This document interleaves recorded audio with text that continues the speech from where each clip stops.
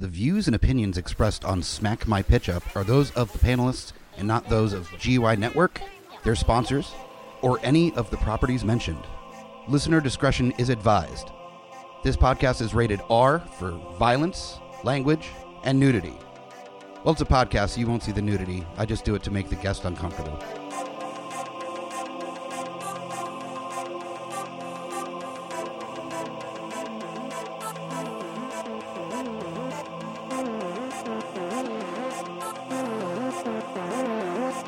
In a world gone mad with unnecessary reboots, remakes, and sequels, only one podcast has the guts to make it even worse.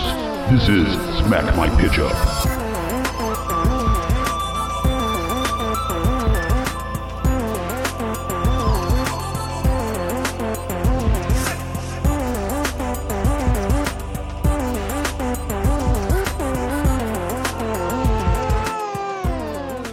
Hello, geeks, and welcome to another episode of Smack My Pitch Up, the podcast that reboots, remakes, reimagines, sequels, sidequels, and adapts some of your favorite and least favorite properties from TV, film, comic books, actual books sometimes.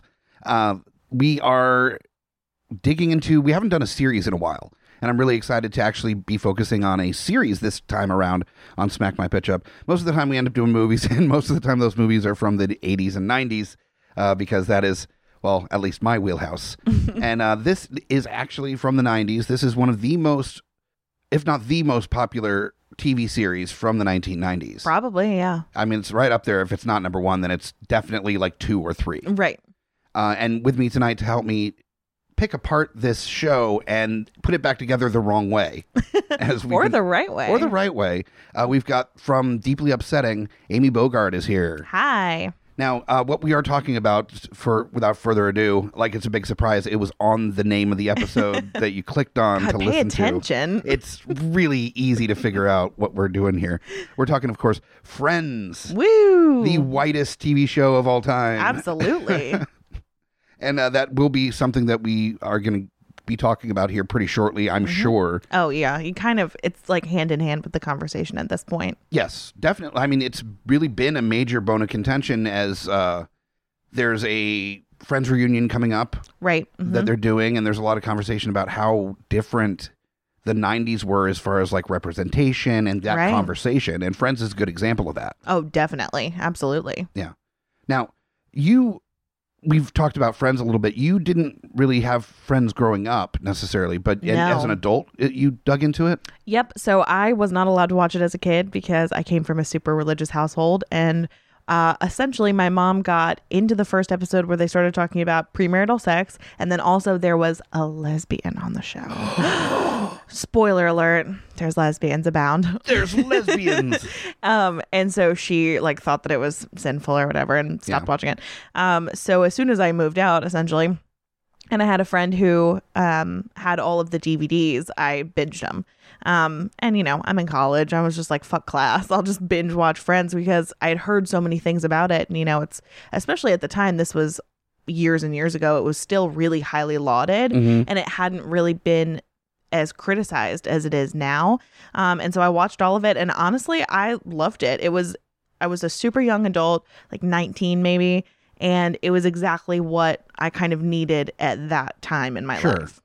Just, it's brain candy. There's nothing important about it. It's fluffy. It's super duper fluffy. Yeah, exactly. And then it's interesting kind of the ways that you see episodes differently when you watch them like years later. I think it's like that with all TV and movies and things from our youth.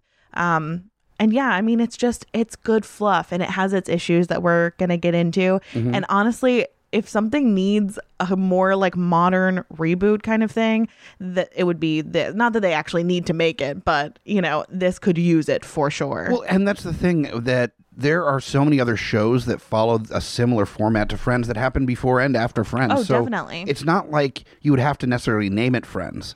Right. And that is a consideration that I thought of when dealing with one of my versions as well, is that before there was Friends, there was Living Single. Right, exactly. And I've got to give props out to Living Single. I mean, definitely. They were doing basically the same show, but they made a white version of it and called it Friends. And Exactly. Living Single was great. Yeah. Oh, definitely. And, since then there's been, any number of shows that follow that similar format. There was Happy Endings that you turned me on to recently. Mm-hmm. And New Girl is another one. There's so many that follow that same kind of formula. So yeah, exactly. And then there are the ones that kind of fall into the same bad habits that Friends did, like Sex and the City, very, very white. Girls on HBO, extremely white and extremely recent. So that was a really big criticism on that show. Because let's all learn from our mistakes in Friends. Especially when the show itself was really trying to be edgy and discuss a lot of important political points or social perspectives. It was definitely trying. Missing some pretty major ones on that show. That is a flawed show for sure. That's flawed. A totally different conversation. But it did give us Adam Driver. So, oh, God bless that beautiful oak tree of a man. Now, for Smack My Pitch Up, if you're unfamiliar, the basic gist is that we take a property, film, TV show, what have you, and we reboot, remake, reimagine it into whatever we feel like. So we normally have a version that each one of us has come up with that is our real take, how we think it would actually work as a remake or reimagining. And then we have our remix version, which I'm still waiting on somebody listening to send in a little plug for me to play where it's remix or something. Just please do it. Little cue. Or else he's going to keep saying that. Remix. Yeah, we don't want that anymore. We don't. We can do better. And speaking of doing better, that's what the remix is for, is to make it better. Take a different perspective, a different tone, a different approach to the property, and just kind of do it slightly differently. Yeah. And usually it's a complete tire fire, but that's the entire point of the show, really. That's the fun part. Yeah. So you kind of have to get through the regular one to get to the tire fire because it's a blast. Now, I want to definitely just jump right in because I think a lot of this conversation, I think before we can even get into the casting is how do you approach something like this where you can't do it the same way? No, you can't. It has to be a lot more realistic because there were things that were just really, really glossed over. We were talking about this when we were discussing doing Friends on this show.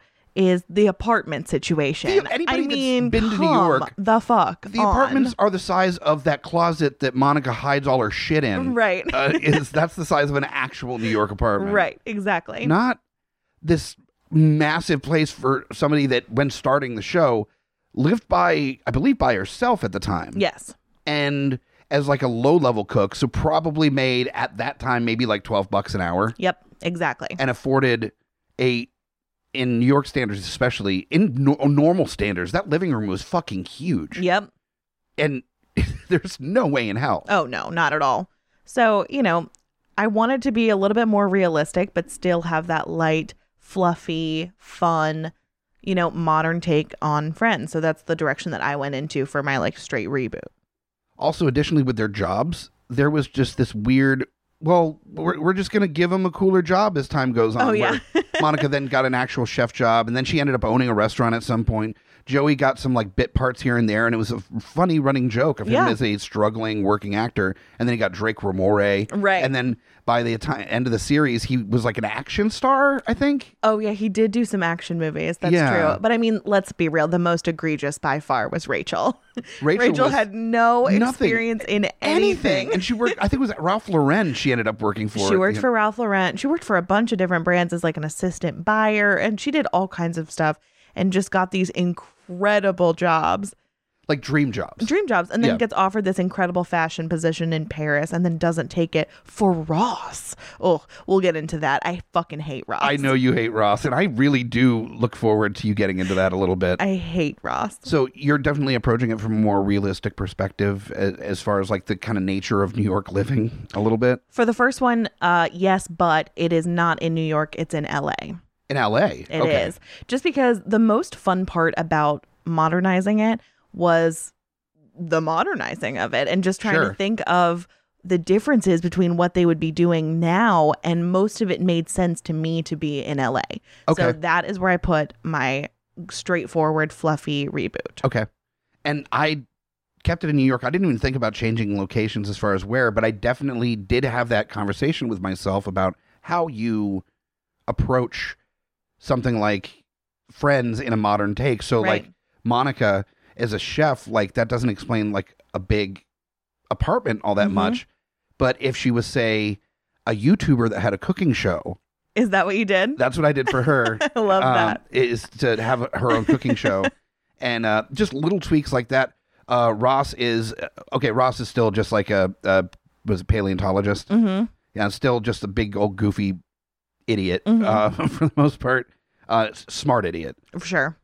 Then Rachel, I definitely kept her as like the leftovers from the original Friends, as being this like rich girl that never had any experience doing anything. And that is really where my focus is going to be as far as a character arc for the show. Is there's a much more diverse mix of people that end up being her best friends that she kind of falls into because of running into her old friend Monica. Right. And then kind of crashing with her. But it's not this like, I have this huge apartment and this spare room that I don't do anything with that I just so happen to have. I guess you can just have it. Yeah. That's cool.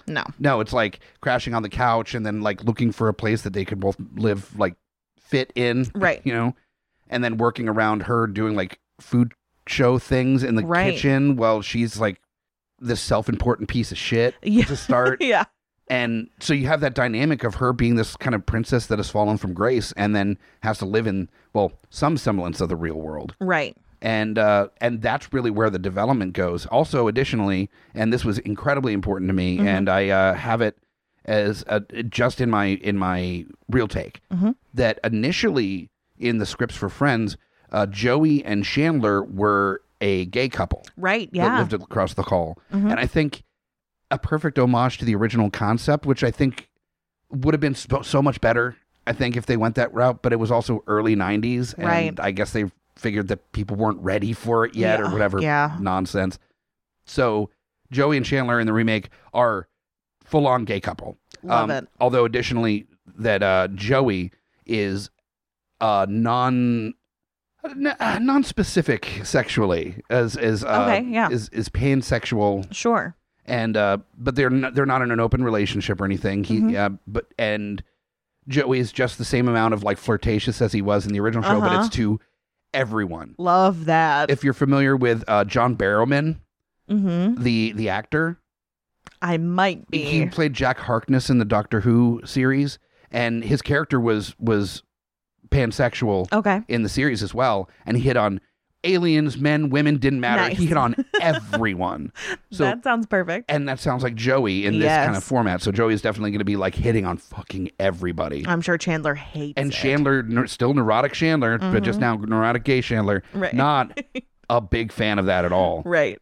And then, but there's also that like Joey's clearly prettier than him. So it's like him trying to like understand. Yep. And not be jealous all the time. Not be jealous all the time and have that like complex. That's awesome. Yeah. And and also Phoebe is just one of those hipster chicks that just pulls like a Kramer. You don't know how she makes her money.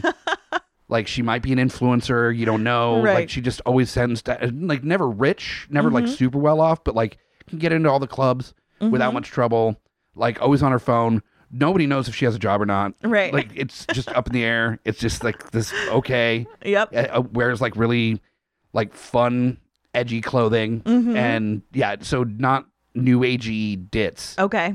More just kind of like social media, zombie hipster chick. Okay. For Phoebe. Interesting. Yeah.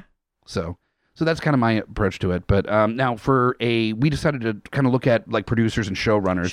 As kind of a tone. So who do you have for your series take for your showrunner? So funny that you've already brought it up. I went with the showrunner from Happy Endings, David Caspi. And I thought that the reason that would work out is that he's had a lot of, I guess, like failed pilots or failed like one seasons since Happy Endings. But the fans of Happy Endings are rabid. Yeah. It's a really cult following TV show. And if he could get his teeth into Friends, I mean, people would just be so psyched about it. Okay. And it is in a similar tone.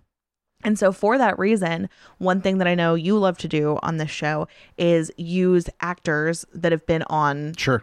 So I decided not to do that because it's such a similar tone to Happy Endings, because I'm keeping it that light, fluffy ensemble comedy kind of thing. And I felt like unless I completely shoehorning happy endings. Yeah. Unless I completely put them in a character that maybe didn't make sense for them. So there is no one from Happy Endings in my cast. Makes sense. That completely makes sense. I understand, thank you for explaining that train of thought on. Yeah. Because that is a fun thing that I like to do, but it also does need to make sense. Exactly. And that is something that, is played with a little bit on one of my versions. But for my version, I decided to actually do a showrunner duo. Ooh, okay. Are co-creators that have never worked together before, but they have run in like very close circles. Okay. Very like kind of some overlap. There's a lot of the same types of actors that they would have worked with in television before. One is a little bit more established, and one is more, I guess you could say, up and coming, that I'm really excited about as well. Yeah. That is Alan Yang.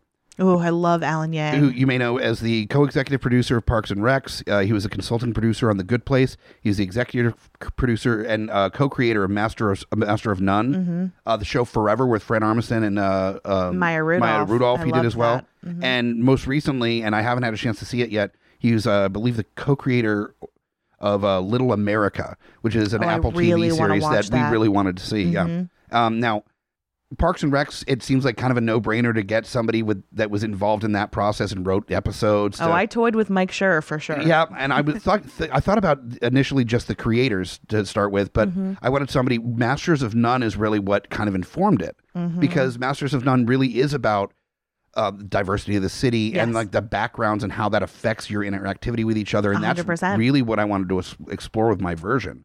That's smart. New York is diverse and a massive mix of cultures and ideas and identities, and I wanted that to be represented in this version of Friends. So to pair with Alan Yang, who would be more the whimsical approached kind of version of that conversation, I wanted somebody that has maybe a slightly harder edge to that conversation, and this of course with no laugh tracks or anything. I decided to get Issa Rae. Oh, love that.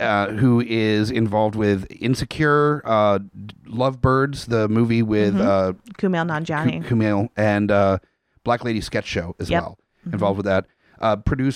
Executive produced on all those shows, is incredibly funny, very smart writer, and I think would be a very interesting pairing to go with. Dream duo. Yeah, Alan Yang. And so it also, there's kind of different perspectives that both of them are coming from, but it is speaking to the same conversation. So I think it would be really interesting to see what they could do together. That's a super cool idea. Yeah, I really like that.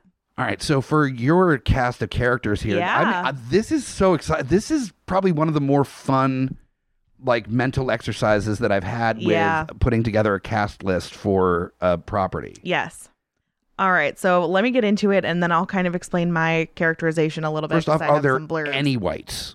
Yes. Okay. There are some whites. Some whites. There are indeed some whites. Okay. One of the main changes that I wanted to do, because I hate Ross, like I've mentioned, and that I will mention. So just a forewarning to all the Ross apologists out there. I will be mentioning how much I hate Ross. And I hate Ross and Rachel. As a couple, I can't stand them. So they are both gay. And just completely taking that out of the window. I 100% am. And I did want them to be played by out queer actors. So that representation is out there. So I'll start with Ross. Ross, I have him as a doctor of art history instead of paleontology. Okay. And he can't find a job. But he still makes everyone call him doctor, even though he has no position at all. Yep. And is just kind of bouncing around. And having a lot of dating woes. And that's kind of how I saw his storyline, is a little bit less about his career. That part's more of a mystery, where it's did you get a job yet? And that's the running joke. Yeah. And more about him just trying to find a partner, and being super neurotic like he is on the show. And so I cast him as Zachary Quinto. Wow. Okay. I felt like they had a similar vibe. Well, and that's interesting, because there's something that I just kind of did naturally with my selections, and I think you might have ended up doing as well, is that I didn't cast really a whole lot of early 20s. No, I actors. didn't either. I ended up with early to mid 30s, but I think that conversation is more relevant nowadays than it was in the 90s. I think so. My Wilder cast is a completely different age group. They're more like mid 30s to mid 40s. Okay. So I really said fuck it to the age range thing. And there were a few people that I had to look up their age because I wanted to cast them. And the main one that I decided was Rachel. I really had to look up this person's age because it was in my head. And then I was like, oh, she's pretty young, but she's actually not as young as I recalled. Sure. So my idea for Rachel is that she's also like a rich kind of spoiled brat who I think I set mine with everybody a little bit more successful, except for Ross. So like the struggling to find a job thing isn't really as much of a storyline in my idea. It's more what they're doing next and now, and kind of like the trials and tribulations of their like stupid LA jobs. And so Rachel is starting from the bottom, and she is Khloe Kardashian's personal assistant.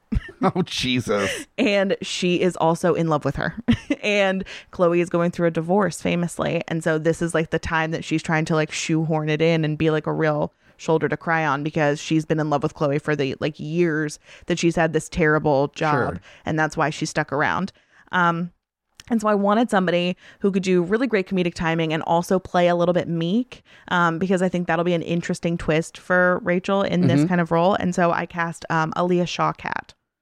Aaliyah Shawkat. She was maybe in Arrested Development. Okay, yeah. And she's done a lot of kind of like independent movies. She did one called Duck Butter recently, which was like a really intense like female love story.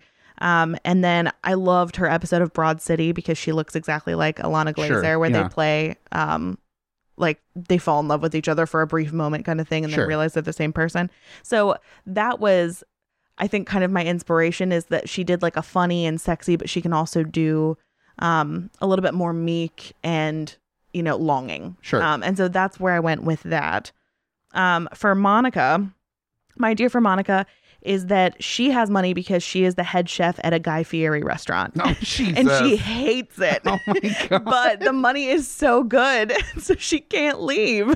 She's the only one that knows the secret ingredients to the donkey sauce. She does, and it haunts her. Oh, no. Every night. And she knows that the food is below her, but it's too good. The money is too good, and she has like a really, really great apartment. And so what is she going to do? You know, and now she has Aaliyah Shawkat being there with her like Khloe Kardashian money, which you know is nothing. No. She's not paying her anything. So wait, you're telling me that a classically trained chef would look down on Southwest chicken taquitos with a picante gravy?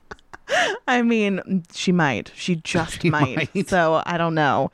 But for that, this was an interesting casting. This was the last thing that I cast. Okay.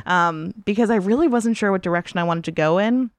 And so I wanted somebody who had like the type of soothing presence that Monica doesn't. She's extremely intense usually. And this person can give that intensity, but also a lot of like really great comic relief. And then also kind of be like the head of the show, like the more sane one out of everybody. Okay. And so I cast Rachel McAdams. Okay. Because I feel like she can do layers really, really well. Yeah, definitely. And she'd be able to play to the comedy of a fucking Guy Fieri restaurant. Also, I would love to see a scene with her and Guy Fieri. I feel like that's really important to me. Also, it was a conversation that came up in interviews with Eurovision about Rachel McAdams that a lot of people forget she got her start in comedy. Yeah. She can definitely play the comedy part. Oh, she just doesn't get those roles a lot anymore. Not at all.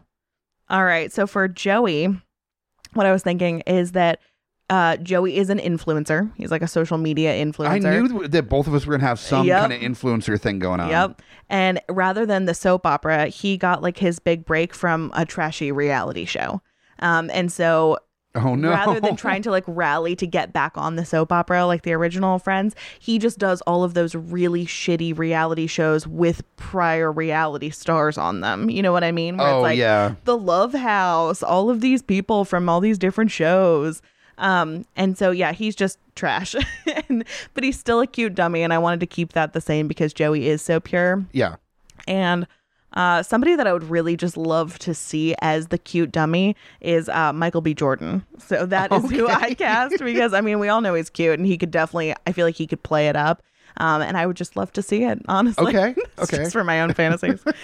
And don't worry, I cast for my fantasies as well. Good. So, yeah. Last but not least, for Phoebe, I was thinking that Phoebe, instead of being a masseuse, she is a tarot card reader, and she is absolutely terrible at it. Yep. And she's still trying to get her music career off the ground. And so she's had a YouTube channel, and then she had a Vine, which was really tricky because she had to do 7-second songs or whatever. And now she has a TikTok, and she doesn't understand why she's still not getting the followers that she feels like she deserves. But she's putting in a lot of time and effort. Sure. And so for that, I cast Aquafina. Perfect. Yeah. I love that. I absolutely love that casting. That is a great choice. Thank you. And that's that. All right. I made some choices here. So we've got Alan Yang and Issa Rae as the showrunners of this. Mm-hmm. And so I figured, with the kind of approach that I'm trying to do where it's not a laugh track, it's more, if we were to choose shooting style, it would be kind of the same way that, say, Shameless is shot, where it feels like not necessarily documentary style, but, it's the humor is allowed breathing room to exist on its own. It's not informed by a laugh track or by like a dun dun dun dun dun kind of moment there. It's not like it's not a real 90s style sitcom anymore. This is more a modern take. So, but I still wanted it to be very funny. But Monica has that kind of unhinged a little bit, tone to her. And I think, with Issa Rae being one of the showrunners, it's not a bad idea to have her as Monica. Oh, I love that. Yeah. So I mean, she's got some real she's got that thing when you walk into a room where it just fills up the entire room. She has that kind of attitude, and Definitely. I think she would be able to really nail that as Monica. And then for her brother, Dr. Ross Geller, I wanted somebody that looked at least close enough that you could say, yeah, I guess they're related kind of vibe, but also somebody that can play the awkward, geeky scientist guy a little bit. And also a little older than Issa Rae because he's the older brother, and that's kind of the running thing with Ross and Rachel is that he's the older brother that had a crush on his sister's friend. And an actor that I've come to know and love from a series that Alan Yang was actually involved with. I decided to get a gentleman that played Chidi Onoganye from The Good Place, William Jackson Harper, to play Ross Geller. That's good casting. Yeah. Yeah. And I think that's really good casting. He wouldn't play it like Ross was played in the original, but he would still be kind of that archetypal, geeky geek with a good heart, but awkward socially kind of character. Fuck. I always forget that I'm playing in the big leagues when I come on Smack My Pitch Up. Where I'm just I don't know. I'd love to see fucking Michael B. Jordan take his shirt off and take Instagram pictures. And you're I've put in nuanced thought. Well, you say that. And then my next casting is Rachel Green. Okay. And it's as simple as this, as Rachel Green is the stereotypical privileged white girl that came up from a relatively well-to-do family, never had to worry about money or getting a job or anything like that, and now is kind of thrown into it. Yeah. And kind of leans on Monica to kind of get back on her feet. And so it's like a comedy of errors of her trying to act like a real human person for the first time in her life. And then awkward Ross being attracted to her and wanting to help but not really knowing how to do it.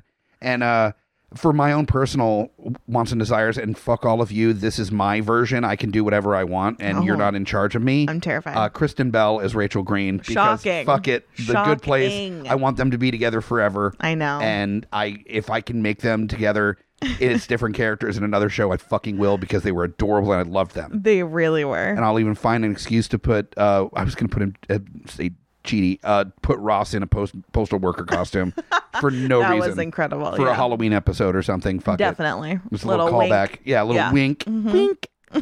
So that's you're such a nuanced take on it. I was no, fuck it, Kristen Bell, because I love them in Good Place. Yeah, that's a lot because I want to cry again. I want to cry again.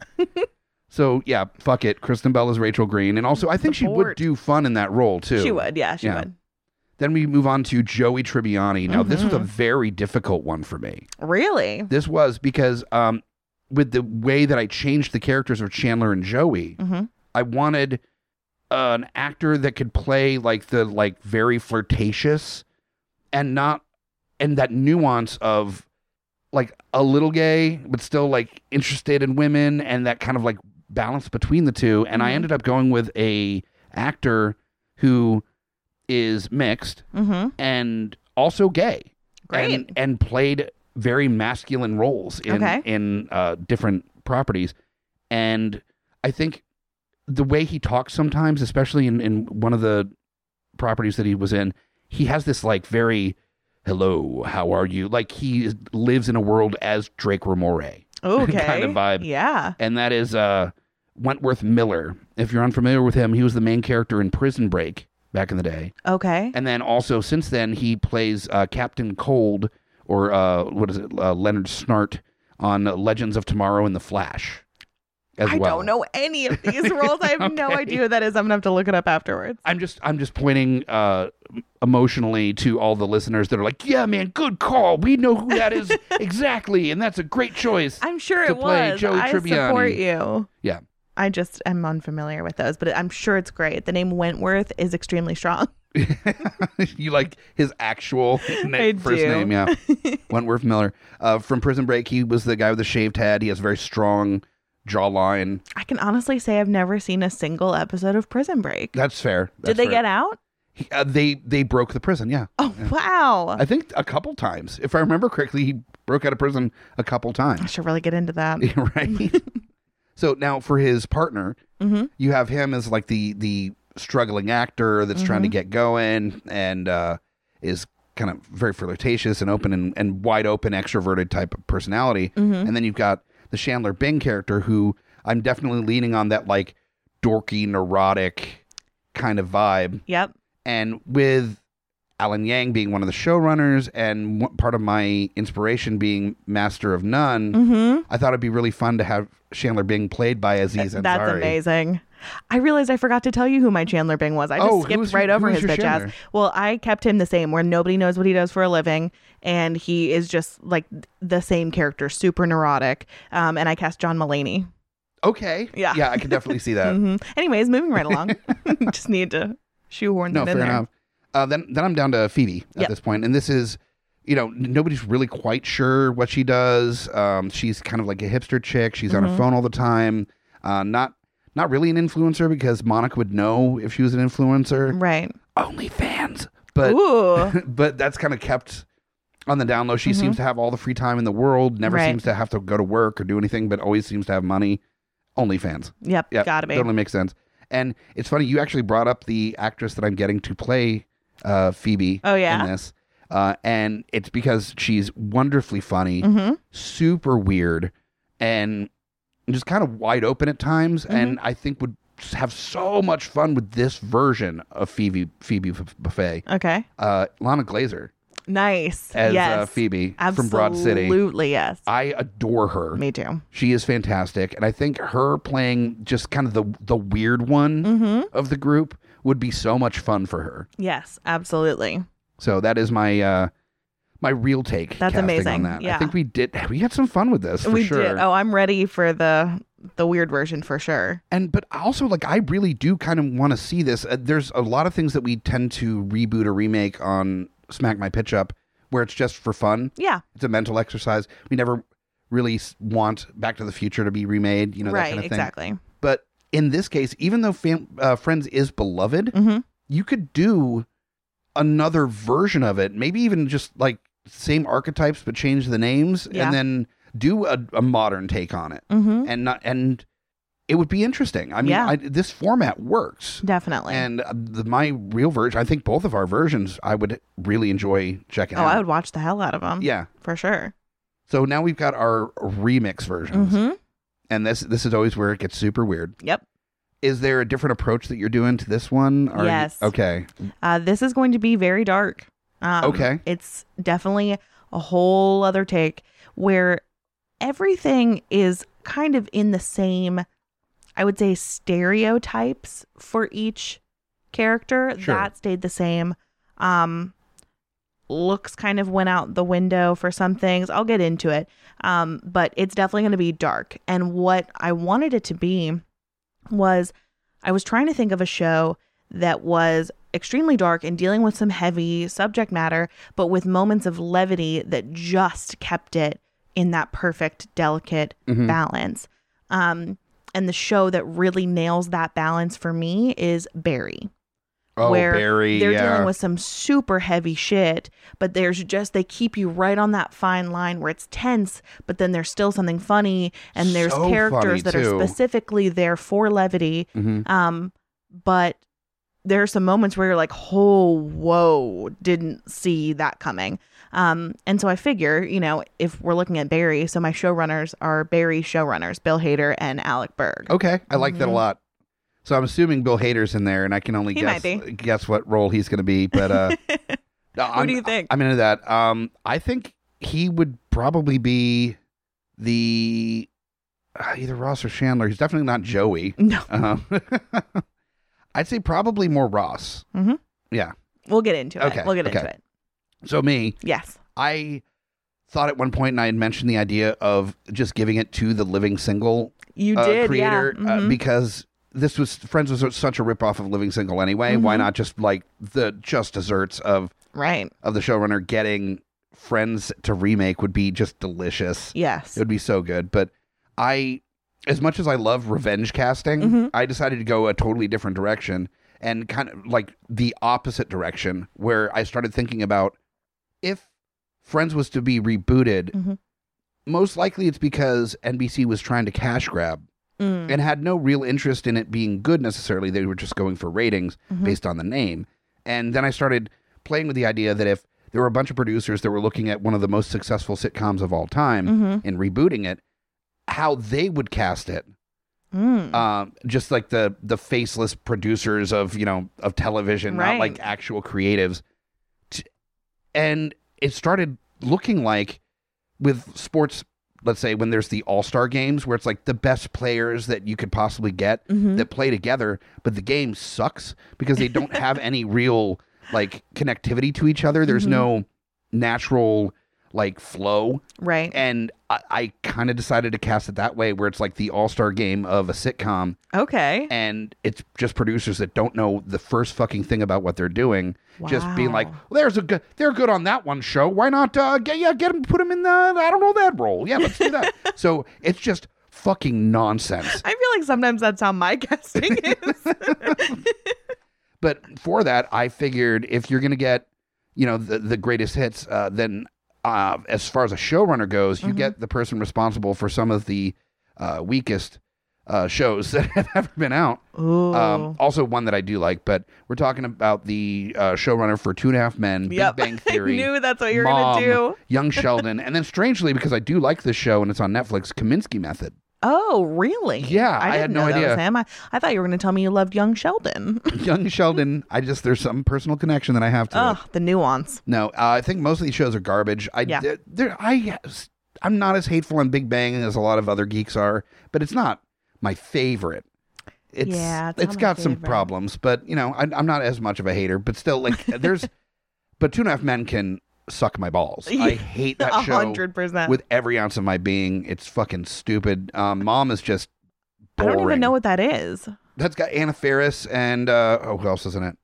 It's Anna Faris. Can we just talk about Anna Faris for a second? She's so much more talented than the work that she is given. Definitely. Like, she's so fucking funny, and it makes me mad. and she just does not get to do it. She I'm ends up fired up. being in like the parody movies or like Mom, which is just the most garbage nonsense sitcom where it's like Mom was like a former addict and she has to like live with her daughter and she's like better now. So it's just like all reference to things that are edgy, but nothing edgy is actually happening in the show. Oh, no. And then it's just like, but Mom, what about that time that you left me at the gas station? Bah, ha, ha, ha, ha. No. Yeah, it's fucking terrible. What? It's fucking the worst. I feel like I have to watch an episode of Mom now. It's so fucking bad. It's awful. So Chuck Lorre, Okay, yeah. or Laurie is the showrunner for this version Yikes. of it. Yeah. So Big yikes energy.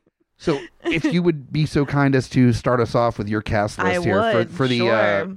For the Barry showrunners. Yeah, the dark friends. Dark friends. So basically, dark. Nope, no. Let's not call it that. That's Moving right along. That's not how we're doing that. Nope. All right.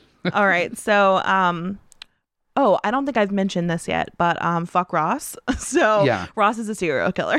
Nice. Yeah. Okay. He kills women specifically. Wow. Okay. Yep, absolutely.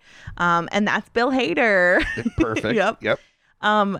So for his sister, what I was thinking for Monica is that she is adopted and she has always been an overachiever, as you know, sometimes happens with kids that are adopted. Sure. And she has become a top detective and she is hunting the female, like the lady killer around town. Wow. And it's Ross. But she doesn't know that yet. And we all know it. And, you know, it's the tension of the show Sure. is that she keeps getting closer and closer to finding Ross. Yeah. And so I wanted someone who has fucking since this is like the big mystery of the show, Monica had to have like the most gravitas, honestly. She had to really be the leader of the show. Sure. And I needed somebody that could be intense, but could also have moments of levity. And so I cast Cynthia Erivo, who we've seen in, see, when you don't write things down, you play yourself. That movie where they're all in the El Camino, or El Royale. El Royale. They're all in the hotel. Oh, the yeah, at the El Royale. Yeah, thing. she's originally from Broadway, from The Color Purple, and she also played Harriet Tubman in Harriet. Okay. She is an incredible actress, and I feel like she's blowing up right now, and I would love to see her as Monica. I just think that would be really fun. She does have like a strong presence too. Really strong presence. And I can see her being that like overachiever type for sure. Mm-hmm. So for Rachel, I wanted her to be spoiled and rich. But okay, remember Scream? Remember how? Do you recall? We're going down a memory lane here. Yes, Do you remember Scream? I want like soft guitar playing in the background. Take a moment with me. Do we all remember Scream? And Drew Barrymore was at like the height of her game. Won't you? Please. She was at the height of her game, Yep. and then she got killed right away, and Sure. everyone was like, what the fuck? So Rachel is going to re-enter everyone's lives, and Ross, you know, had feelings for her in his younger years, and so he kills her in episode 1. Wow. Rachel is not there anymore. Holy shit. So sorry. I really do apologize. But it's Kristen Bell. No. Yeah, I know. I know. Don't murder my girl. I thought it was so funny that you were like, I could see her as Rachel. And I was like, me too. But not for long. Not for long. You monster. I know. Dax Shepard is going to have some words for you. I think she would think it was so hilarious. She gets to come on screen, be a fucking bitch for like 10 minutes, and then get murdered by fucking Bill Hader Ross. I love that for her. Okay, that's really funny, but still. I know. Okay, so for Chandler, what I was thinking for Chandler, and this specifically went with my casting. So I cast Penn Badgley, who is the main character on You. That show where he's like a super stalker like, guy, yeah. creepy murderer. And that's what he's the most known for right now, even though he was on the fucking tour de force Gossip Girl for a million years. But everyone kind of knows him as You, and he's incredibly creepy on that show. Really great. So what I want for him is I want Chandler to be the only one that's like super, super nice and normal. And people all find it weird. Like it's off-putting that he's so nice, and so he is the number one suspect as the lady murderer. Oh no. But he's actually very sweet. But I thought that would be really fun to play someone who in the common eye right now is a creep. Yeah. But he's totally innocent. And then you get all those conversations from the other tenants in the building, like it's always the quiet ones, it's always the nice ones, it's always the ones that you don't expect. Where they're like, is he full of shit? Why is he so nice all the time? And in the meantime, like Ross is sharpening his teeth with a file into fangs. You know? Exactly. 100%. He's wearing Rachel's jewelry, just like out and about. For Joey, what I wanted to do is I didn't go into like the hot dummy as much, just more of like a true sweet little idiot. And so Joey hosts a pulpy ghost hunter TV show. Jesus. And he believes every single thing in the script, even though they're like, no, Joey, it's fake. And he's like, no, it's not. And so, you know what? Fuck it. You only live once. So I cast Jordan Peele. Okay. Because I would just love to see him play that. It would be like all of a sudden there's a Key and Peele skit in the middle of this other TV show. Yep. Yeah. And then last but not least, we have Phoebe, and she runs a cult. that she is trying to get everyone to join throughout. And that's just kind of like one of the running gags, is that you don't see a lot of it. It's less insidious. You know that there's like cult behavior, but she's just always trying to reel everybody in. And she's still very crunchy and, you know, very Phoebe. And so she is being played by Sarah Paulson. Okay. Definitely. Yep. And that's my casting. Sarah Paulson, the dark thriller version of Lisa Kudrow. Honestly, she is, though. She is like her evil twin. That's fantastic. All right, so my version, this is just like buckle up, because the whole point of garbage fire. is this casting that I did here was basically a giant middle finger to like the producers and execs from television and film that fuck with a property because of some kind of like some polling they took or something or whatever, or just like their kid thinks that so-and-so should have a dog, so that they have a dog, and they're not creatives, and they're living in a creative space and not letting creatives be able to make their own art. Right. And it's bullshit. And even when it's something as fluffy as like a lighthearted laugh track fucking comedy sitcom, fuck you. Stay the fuck out of it. Let creatives do their thing. Yep. And this is just those executives hiring on Chuck Lorre, being like, you've made a bunch of great stuff. We're going to give you like all the money to make this like better than the original. Yeah. And then having no real plot, no idea how to put it together the right way, with the wrong people playing the wrong roles. And this is what we're dealing with now. So for Monica Geller, we're going to start off with, and this is going to sound like the greatest hits of like rom-coms and sitcoms and stuff. I decided to get Rachel Bloom for Monica Geller, who is the lead in Crazy Ex-Girlfriend, is what she's predominantly known for. Yep. And so she can play the neurotic. She can play fucking getting herself into weird, funky situations. Yep. Wacky. Yeah. And I don't really have to spend a whole lot of time with these choices because they're not like nuanced choices. Yeah. There was probably a short list put in front of these producers being like, here's actors that have done stuff in popular sitcoms, and are like, that one, and that one. Cool. Right. We'll fucking go. And so for Ross Geller, the brother of Monica Geller, obviously, I decided to go with Johnny Galecki. No. Yep. As it's a Chuck Lorre thing, and Chuck Lorre actually cut his teeth early on as a writer on Roseanne. He did a few episodes of that. Oh, interesting. So he has been involved with Johnny Galecki for a very long time. He's playing Ross? He's playing Ross. Okay. Yeah. Yep.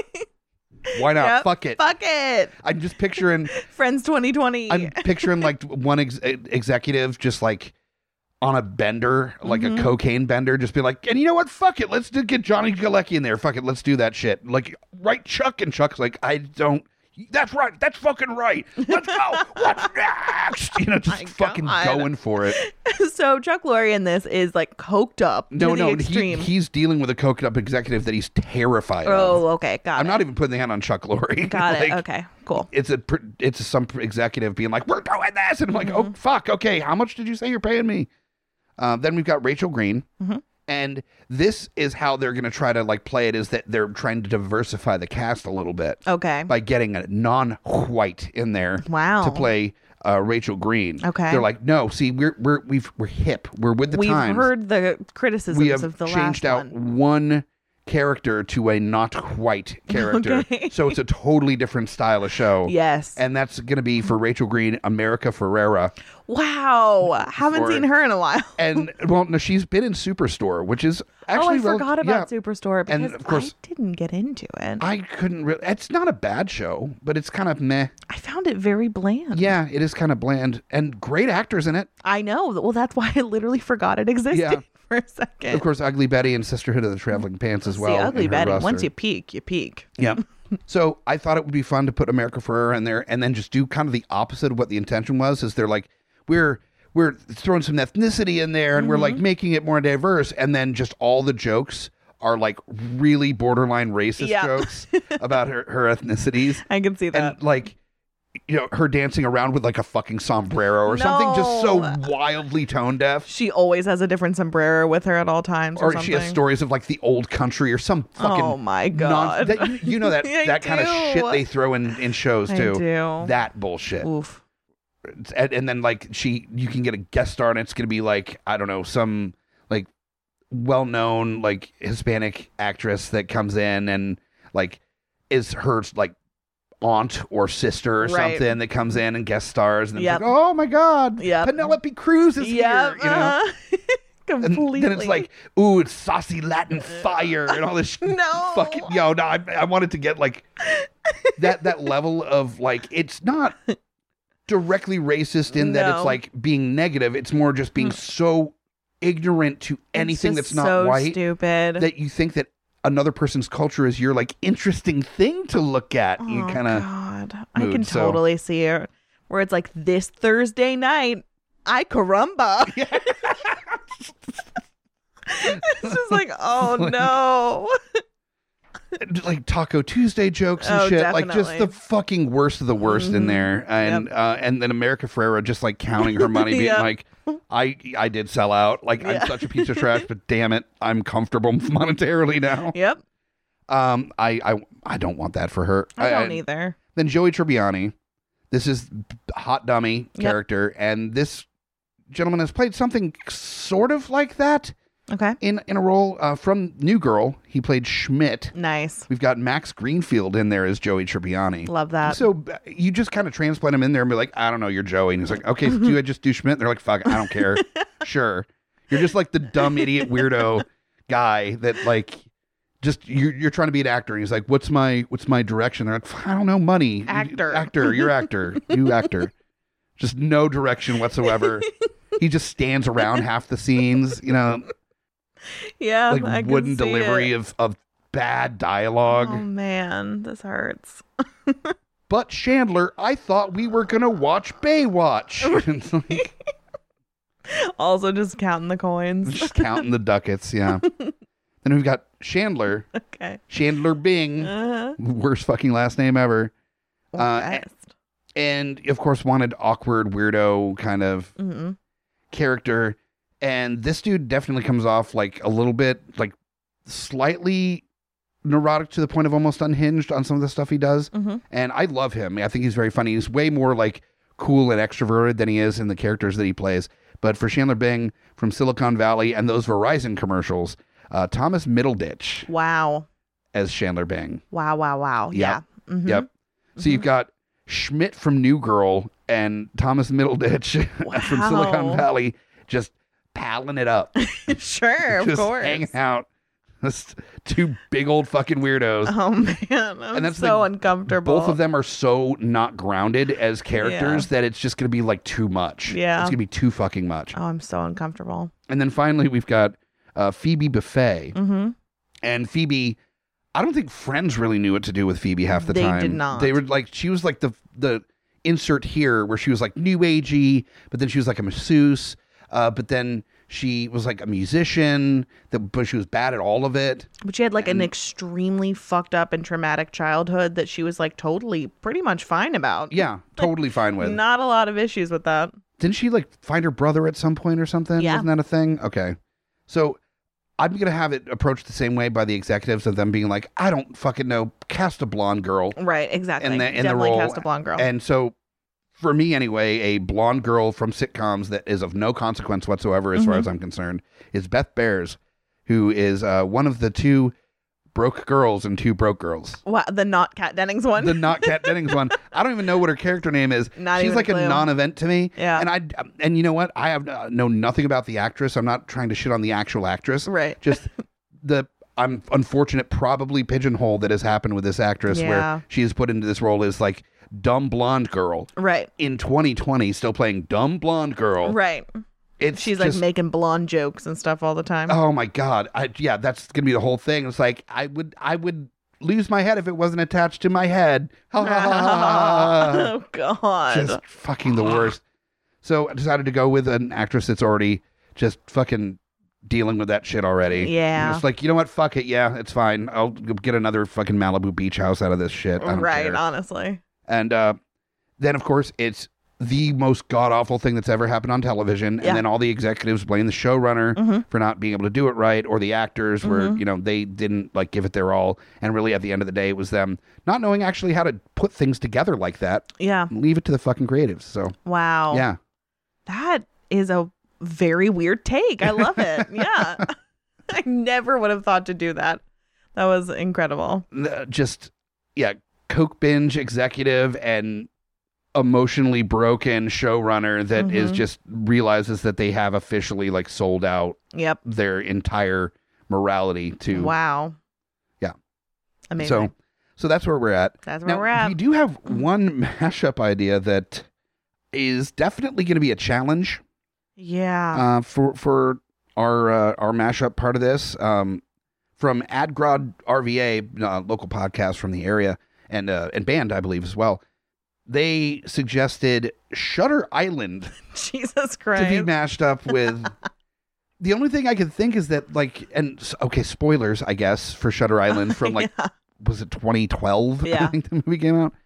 That a lot of it is, like, fantasy, like a fantasy role that people are playing. So I guess the fact that this person has friends, so you could have, like, maybe Ross as being, like, a weird Leonardo psycho. DiCaprio? Yeah, Leonardo DiCaprio character where he thinks that there's this, like, unspoken love interest with his sister's, like, best friend thing, and he's got like buddies like Chandler and Joey, the friends across the hall from his sister's place, and it's weird how like everything is focused around his sister in his fantasy. Oh no. And so then it's like as the show progresses you start to realize that like not everybody is behaving the way that they would, and it seems even though everything's focused around where Monica lives, who's friends with Monica, who lives across the hall from Monica, she doesn't seem to be the focus of people's actions. It seems to be Ross that's the focus of people's actions. And then it starts to go into this weird, twisted, like alternate reality, like psychotic break,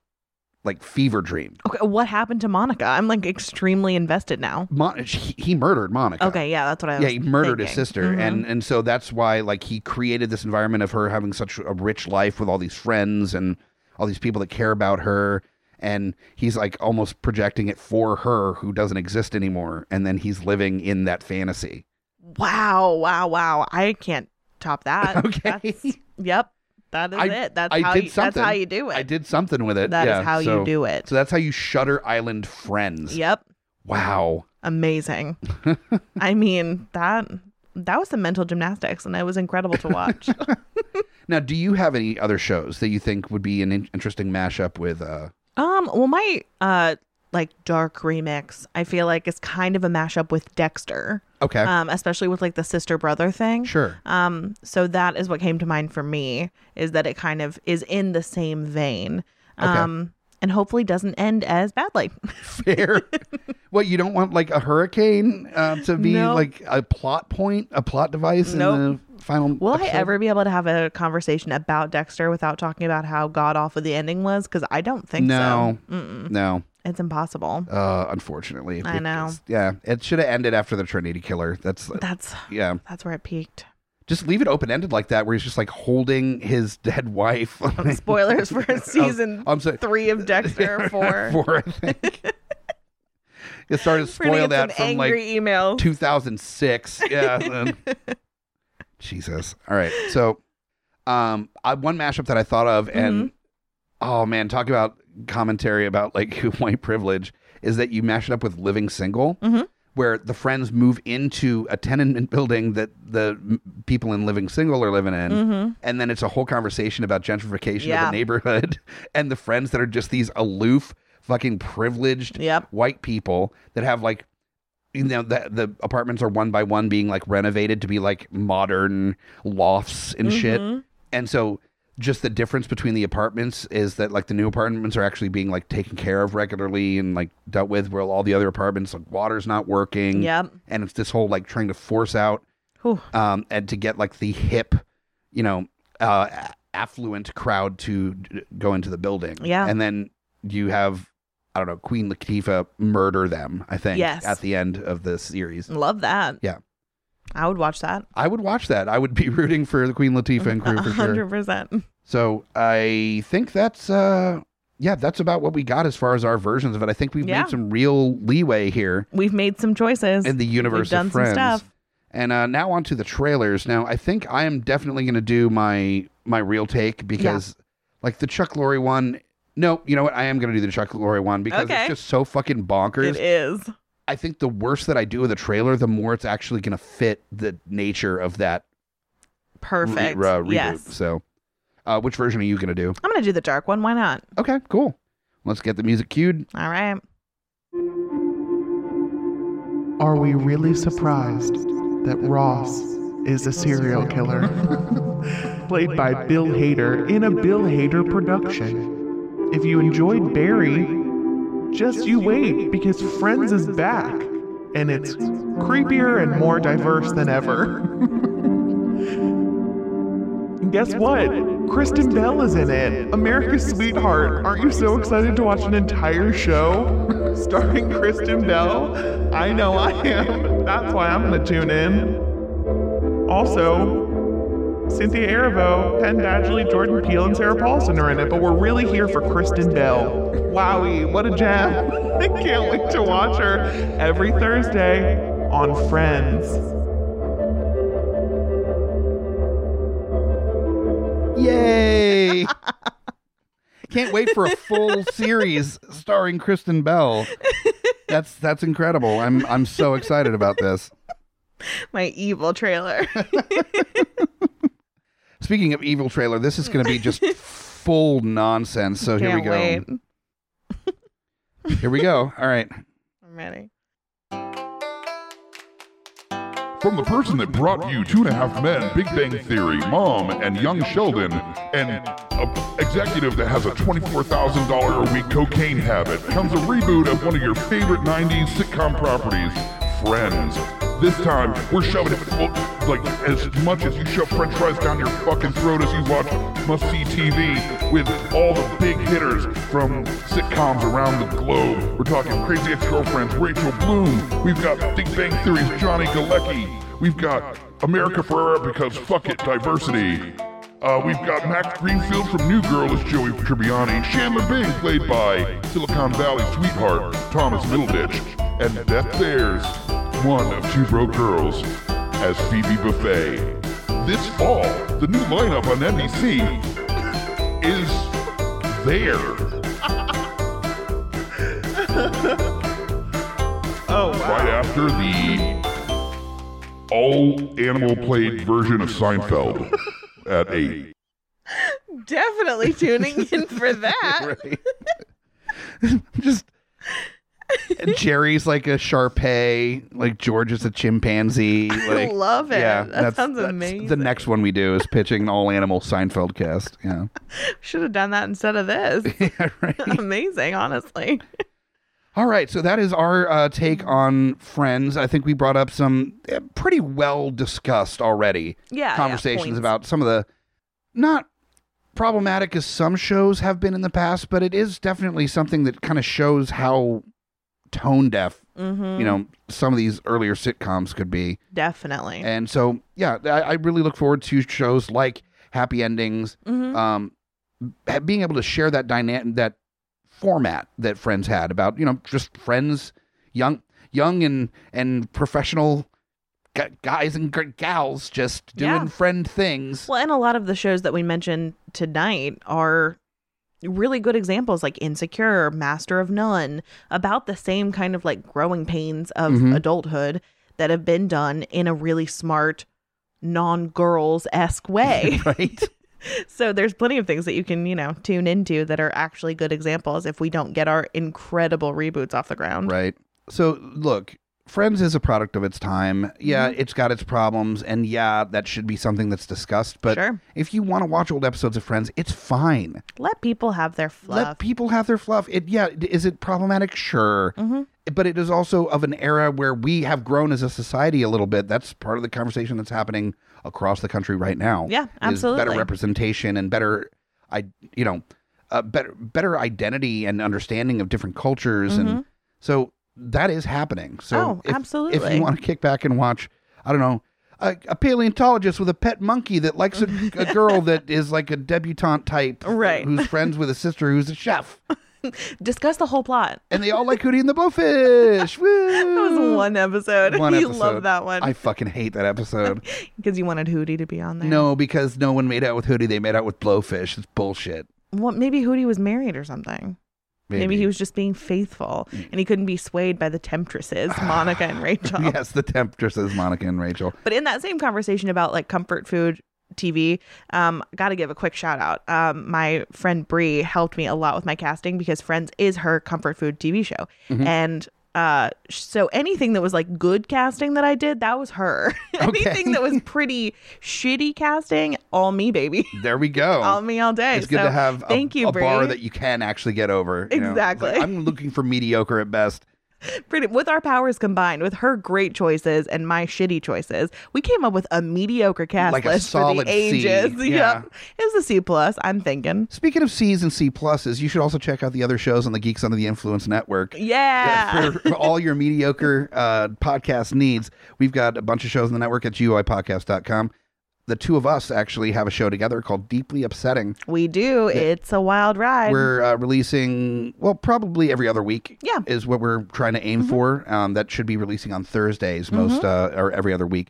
And definitely check out more episodes of Smack My Pitch Up in the future. Let us know what you liked on episodes before. Who would you cast as the cast of Friends? I'm going to be throwing a little social media thing out. I threw one out for Smack My Pitch Up with the Goonies cast. Yes. I think I'm going to do that with Friends as well. Oh, that's fun. Along with this episode. So you can kind of tell us who you think should be cast as these characters if, and more likely when, the power-hungry, cocaine-addled executives get their hands on the property. So very true. Until then, and until our next episode, I'm Mike the Hobbit. Thank you so much for listening, and you just got Pitch Smacks.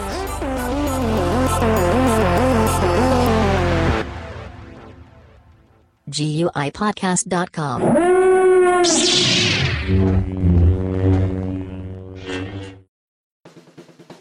My name is Amy Bogard. And I'm Mike the Hobbit. And we are the hosts of Deeply Upsetting, where we use our expertise to answer your most upsetting hypothetical quandaries, such as what non-winged animal deserves wings? And what body part deserves a secret mouth? Which cryptid is the worst roommate? These questions and more that plague you will be answered on Deeply Upsetting, available anywhere you get your podcasts and at GUIPodcast.com.